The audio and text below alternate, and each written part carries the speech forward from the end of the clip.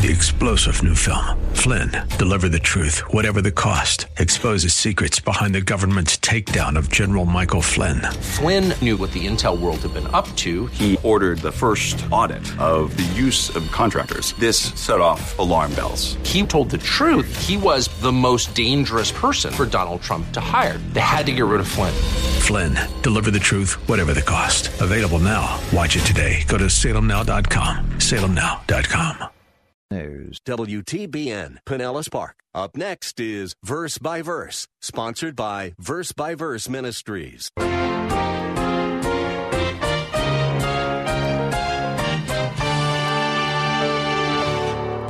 just like the sixth commandment, which we studied last week, the one about murder, the seventh commandment is short, it is concise, it is brief, it's to the point.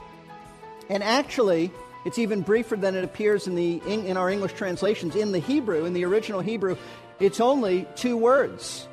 Two words, no adultery. Now, essentially, this commandment forbids a married individual from having sexual relations with anyone other than their spouse. But I want you to know that it involves so much more than simply prohibiting the act of sexual unfaithfulness on the part of married couples. It's difficult to imagine how God's prohibition against adultery could have been phrased more concisely or clearly. It is very much to the point, no ifs, ands, or buts. So why then does there seem to be such disregard for this commandment, even among Christians? Thank you for joining us today on Verse by Verse as we continue this current series on the Ten Commandments. Pastor Steve's sermons in this series have been very helpful in seeing that God's standards for morality have not changed, even though thousands of years have passed since the commandments were given to Moses and the people of Israel. These messages are a timely reminder for believers living in a society characterized by moral relativism. Like so many of the other commandments that we have already examined in this series, this command, which forbids adultery, is being ignored or broken among Christians just as much as it is among unbelievers. In fact, it seems that although they will admit that adultery is bad, many Christians struggle to realize just how grievous a sin it really is. Pastor Steve is here now to help us get our thinking straight on this vital issue. In the year 1631, someone discovered that there was a word missing from a recently published edition of the King James Bible. The word was not, N-O-T. Not was omitted from the seventh of the Ten Commandments so that it read, "Thou shalt commit adultery." The Archbishop was so enraged by this omission that he actually fined the printers £300, which at that time was really a life savings. From that time forward, the 1631 edition of the King James Version became known as the Wicked Bible because of that omission. It's hard to imagine that there would be a similar reaction today if in one of our Bible editions the word not was left out. In fact, many people might welcome the mistake because it would seem to fit better with today's moral standards than the original commandment, which is our study this morning, "You shall not commit adultery." Now, as all of us know, immorality, sexual immorality, and lust has become one of the driving forces of our culture. Remove sex from entertainment, from advertisements, from everyday conversation, and basically you don't have much else left. That's it. There wouldn't be much left. Tragically, though, sexual immorality is not limited. It's not restricted to non-Christians. In August of the year 2000, Christianity Today magazine concluded a survey of its readership, and its readership, I should say, generally consists of clergy and church leaders, which would include elders, deacons, Sunday school teachers. And so the magazine conducted a survey of its readership on the issue of internet pornography. The results are staggering. The results of the survey revealed that 33% of clergy and 36% of laity have visited a sexually explicit site. And past surveys beyond that, going back in time of Christianity Today, reveal that 1 out of 4 Christian men have been unfaithful to their wives. Imagine that. That is a staggering statistic. And nearly half of those men surveyed admitted to behaving in a manner that was sexually inappropriate. Absolutely staggering statistics. So, the immoral atmosphere of our world impacts everyone. People who know Christ, people who don't know Christ, believers, unbelievers alike. No one is immune from the sensual temptations of our age. Kent Hughes, in his very excellent book, Disciplines of a Godly Man, captures the sensual climate of our day when he says this: one need turn on the television for only a few minutes to feel the heat of the oppressive sensuality of our day. Most of the oppression is crude. A boring trip around the TV channels at midday invariably reveals at least one couple wrapped in bed sheets and much sensual monotony. But the heat has become increasingly artful, especially if its purpose is to sell. The camera focuses close in black and white on an intense, lusting male face over which is superimposed an amber flame, which then becomes a glowing bottle of Calvin Klein's obsession as the face intones its desire. Newer spots feature subtle cinematic images with prose from D.H. Lawrence, to know him, to gather him in, and Flaubert's Madame Bovary as she wanders around her illicit lover's bedroom. He writes, the sticky stream of sensuality penetrates everything in our world. And it is against this penetrating sensuality of our day that the seventh commandment calls us to God's standards of moral purity. Now, just like the sixth commandment, which we studied last week, the one about murder, the seventh commandment is short, it is concise, it is brief, it's to the point. And actually, it's even briefer than it appears in our English translations. In the Hebrew, in the original Hebrew, it's only 2 words. 2 words, no adultery. Now, essentially, this commandment forbids a married individual from having sexual relations with anyone other than their spouse. But I want you to know that it involves so much more than simply prohibiting the act of sexual unfaithfulness on the part of married couples. And so this morning, what we need to do is what we did last week. We need to ask several significant questions that will get us to the heart of this commandment. We're going to ask 3 questions, the same type of questions that we asked last week, in order to discover the full meaning of this commandment. We're going to ask, number 1, what action does the seventh commandment forbid? What is the specific action it's forbidding? Secondly, what thoughts do the seventh commandment forbid? In other words, what attitudes are forbidden here? And third, what positive virtue does this commandment encourage? Remember, whenever the 10 Commandments are presented as a negative, a positive is implied. Whenever it's presented as a positive, the negative is implied. The commandments are broad. They're not as narrow as some want to put it. So let's begin by looking at the first question that helps us to understand the meaning of the seventh commandment, and it's this: what specific action does this commandment forbid? Well, the seventh commandment, as we said before, in its strictest sense, is a prohibition against a married person having sexual relations with someone other than their spouse. But I want you to understand that the Bible presents a whole range of forbidden sexual practices. This is not the only one in Scripture that's mentioned.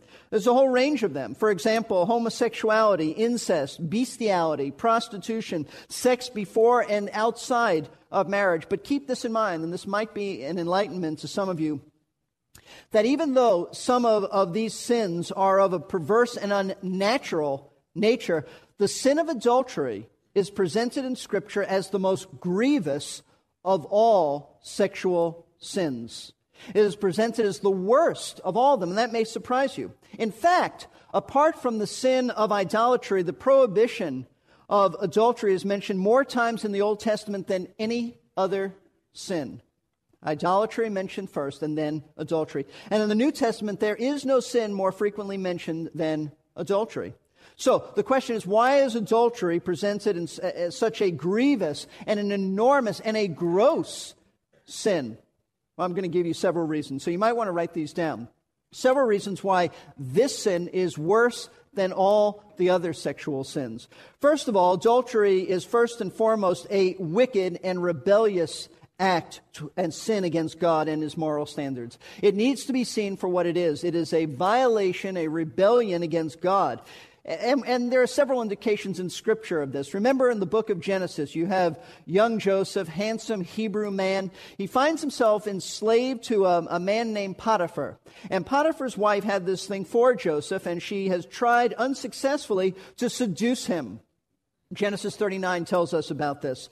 And one reason that her advances were refused by Joseph is because he recognized that to have sexual relations with her would be a great sin against God. That's what he said. He said, how can I do this great evil and sin against God? In Joseph's mind, now keep this in mind, Joseph has never seen the Ten Commandments written down. Joseph lives before, or Joseph has not necessarily seen it in print or on stone, but yet in his conscience, in his heart, he had it written there. And Joseph understands that it would be a violation against God's moral standards to have sexual relations with this woman. He recognizes, because he wants to please God, that he cannot please God and have relations with her. So he chooses not to sin against the Lord. In Joseph's mind, limited knowledge that he had, he recognized it would be a grievous sin against God. Secondly, remember King David and his adultery with Bathsheba. Psalm 51 records for us David's repentance, his heartfelt repentance, his weeping, his brokenness before the Lord. Now, certainly David's sin affected many people, not only Bathsheba, but Bathsheba's husband, who basically David killed. He said, put him on the front line. And Uriah the Hittite was essentially murdered by David. There were children involved as well. Israel was affected by this. So David's sin affected many people. Yet when David broke before the Lord, in Psalm 51, he recognized that he had primarily sinned against God. That was his concern. He said in Psalm 51, verse 4, against you only I have sinned and done what is evil in your sight. David was so overwhelmed by his own sin, he recognized that first and foremost, what he had done was a sin against God. You see, it is absolutely wrong to think that we have a right to do whatever we want with our bodies because it is our bodies. That's not biblical thinking at all. When the Corinthians, who lived in a very sexually perverted society, continued behaving like that after they were saved, the Apostle Paul addressed it in 1 Corinthians 6. You ought to turn there. 1 Corinthians chapter 6. Paul addressed the sexual sins of the Corinthians, and in chapter 6 we know that the men were engaging in sexual relations with pagan temple prostitutes. And the Apostle Paul argued that for a believer to join himself to a prostitute is absolutely unthinkable. It's absolutely hideous. He'll say, may it never be, which means perish the thought. Why? Because in reality, what Paul is teaching, if you join yourself to another, you are joining Christ to a harlot, since believers are one with him. Notice what he wrote in chapter 6, verse 15. Do you not know that your bodies are members of Christ? Shall I then take away the members of Christ and make them members of a prostitute? May it never be. That's where it's perish the thought. Heaven forbid. How can you even think such a thing? Or do you not know that the one who joins himself to a prostitute is one body with her? For he says the two shall become one flesh. But the one who joins himself to the Lord is one spirit with him. And then he says, flee immorality. Every other sin that a man commits is outside the body. But the immoral man sins against his own body. That may be a reference to sexual diseases there. I'm not sure, but the main point is what he's going on to say in verse 19. Or do you not know that your body is a temple of the Holy Spirit who is in you, whom you have from God, and that you are not your own? For you've been bought with a price, therefore glorify God in your body. The point is your body belongs to Christ, and therefore it is a sin against him to use it for immoral purposes. So why is adultery such a grievous sin? Because first and foremost, it is a sin against God himself. But there's more. Adultery is not only a sin against the Lord, it's a sin against other people as well, a grievous sin. So why is adultery the most grievous of all? Secondly, because adultery defiles the most sacred of all human relationships, and that's marriage. It is a sacred relationship. In Genesis 2:24, the Lord said that for this reason a man shall leave his father and mother and shall cleave to his wife, and he said the two shall become one flesh. God created and he designed marriage to consist of one man and one woman joined together in a unique relationship for the rest of their lives. There is a spiritual, a mystical union, unlike anything else except Christ's relationship with his church, which is what marriage is really a picture of. Now, I want you to watch this, follow this. Their sexual union is a physical reflection and an expression of the fact that they are soulmates. When they come together physically, it is simply celebrating the fact that God has joined them, that they are one. From the time that they are joined together in sacred wedlock, they are truly one. God sees them as one. They share the same home, the same finances, the same children, the same grandchildren, the same burdens, the same joys, same sorrows, everything. It's shared from that point on. They share youth together. They share midlife together. They grow old together. They share because they are one. And their physical union, it's a celebration of the unique oneness that they have as a married couple. That's reserved for them. Nobody else is to be involved in that. That's why sex before, outside of marriage, is absolutely wrong. Because it's only self-centered selfishness. It has nothing to do with what God has joined together. See, there is a hideousness of adultery that destroys that unique oneness that was reserved for them and them alone. Not only is their physical oneness ruined by adultery, but the intimacy is gone. The joy is destroyed, and trust is ruined. Everything about it is bad. It's wrong. So adultery is a grievous sin. It is a sin against God. It is a sin against the sacredness of marriage. Also, it is a sin against the other person and their spouse. But there's a third reason why it is the worst of all sexual sins. Adultery brings great harm to the children of that marriage. One Bible teacher described the harm adultery brings to children by describing what kind of message infidelity communicates to a child. Here's what it communicates. He wrote, "Infidelity tells a child, your mother is not worth much, and your father is a liar and a cheat. Furthermore, honor is not nearly as important as pleasure. In fact, my child, my own satisfaction is more important than you." That's exactly what one is communicating to a child. The same writer goes on to say this. This, of course, is followed by the harm to the church as it is evacuated of power and authenticity and harm to the world. For if the gospel cannot save or cannot give Christians the power to control their sexuality, how can it save the world? No wonder we have such an anemic witness to the world. We're telling them about the transforming power of Jesus Christ, and yet we can't even control our sexuality. So adultery is a sin against God. It is a sin against the spouse. It is a sin against children. It is a sin against the church. It is a sin against the world as far as our testimony is concerned. But ironically, and a lot of people don't realize this, ironically, and this is the fourth reason why adultery is so grievous, is that it brings great harm to the person who commits it. We don't often think about that. It brings great harm to the person who commits adultery. And I want you to turn your Bibles to Proverbs chapter 5. Proverbs chapter 5, and you should keep it there because we'll be referring back to it. The Bible is not prudish about this. The Bible is straightforward. The Bible gives us God's words of wisdom. And Proverbs chapter 5 is one of the greatest deterrents to committing adultery found in Scripture because it is the inspired warnings of the dangers awaiting those who engage in adulterous relationship. God actually warns us, don't go down that road, it will destroy you. Interestingly enough, this proverb is actually a father and son talk between Solomon and his son, Solomon communicating to his son.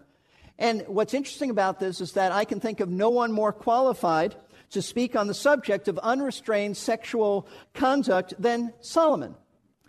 1 Kings 11:4 states that Solomon's heart had been led away from the Lord by 700 wives and 300 concubines. So I think this man knew something about the dangers of adultery, and he put it in writing for us, and he warns his son and all of us about the terrible consequences of adultery. I want to read it to you, verses 1 through 6, and then we'll comment on it, and we'll go further into this. My son, give attention, verse 1, to my wisdom, incline your ear to my understanding, that you may observe discretion, and your lips may reserve knowledge. For the lips of an adulteress drip honey, and smoother than oil is her speech. But in the end she is bitter as wormwood, sharp as a two-edged sword. Her feet go down to death, her steps take hold of Sheol. She does not ponder the path of life. Her ways are unstable, she does not know it. After making his son aware of these things, he's going to say some other truths about it. But what he's doing in these verses is he is warning his son about the deceitfulness of adultery. It may look good. It may make great promises, but it is deceptive. It is absolutely deceptive. And that's what he's talking about. But he goes on to say that there is a high price that one pays who commits adultery. And remember, this is a warning to deter us from it. Verses 7 through 14. Now then, my sons, listen to me, and do not depart from the words of my mouth. Keep your way far from her, and do not go near the door of her house, or you will give your vigor to others and your years to the cruel one. And strangers will be filled with your strength, and your hard-earned goods will go to the house of an alien. And you groan at your final end when your flesh and your body are consumed. And you say, how I have hated instruction, and my heart spurned reproof. I have not listened to the voice of my teachers, nor inclined my ear to my instructors. I was almost in utter ruin in the midst of the assembly and congregation. These verses spell out that there are various losses that adultery brings. There is a high price to pay. What do you lose if you engage in adultery? Well, some of the things he mentions is self-respect and dignity. You lose self-respect. You lose dignity. You lose your financial resources because now you've got to take care of this person you had adultery with, your adulterous partner and her children. You lose peace with God due to a guilty conscience. You have regrets the rest of your life. You say, how I have spurned my teachers when they warned me. What kind of a fool I've been. And you'll be disgraced before God's people. That's what verse 14 is talking about. I was almost in utter ruin in the midst of the assembly and the congregation. You will be embarrassed. You'll be disgraced. And you know what? No one ever forgets it. You are marked the rest of your life about adultery. God may forgive you. You repent, He certainly will. But you are marked the rest of your life. Popular culture today is not strongly opposed to adultery. In fact, countless movies and television programs seem rather to glorify it and present it as a fun adventure. However, they only tell part of the story.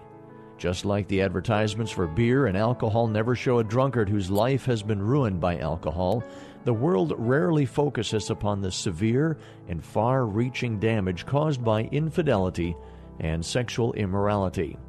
Blinded by their own sin and lust, they try to ignore the pain that their choices have brought them, or to blame others for their problems. Yet the Bible speaks plainly on this matter.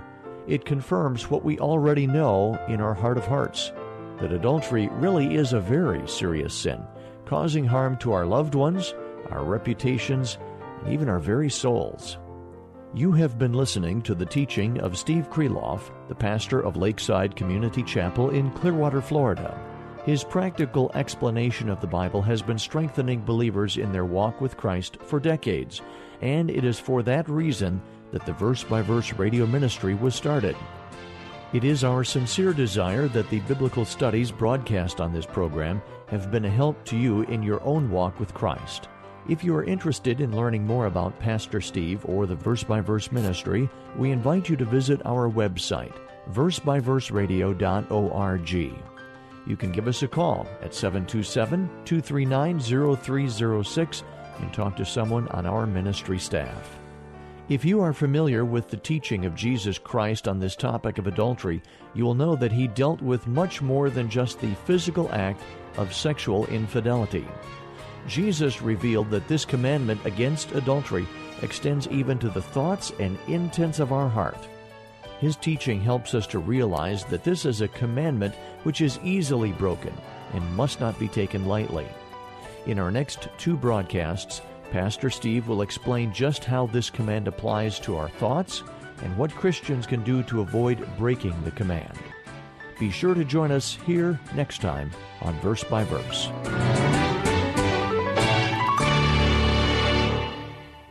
You've been listening to Verse by Verse, sponsored by Verse Ministries. This program was pre-recorded. To learn more, including how to donate to this ministry, visit versebyverseradio.org. That's Verse. If you're concerned about 3-star General Michael J. Flynn, head of the Pentagon Intelligence Agency, knew all the government's dirty secrets. He was one of the most respected generals in the military. Flynn knew what the intel world had been up to. He understood its funding. He ordered the first audit of the use of contractors. This set off alarm bells.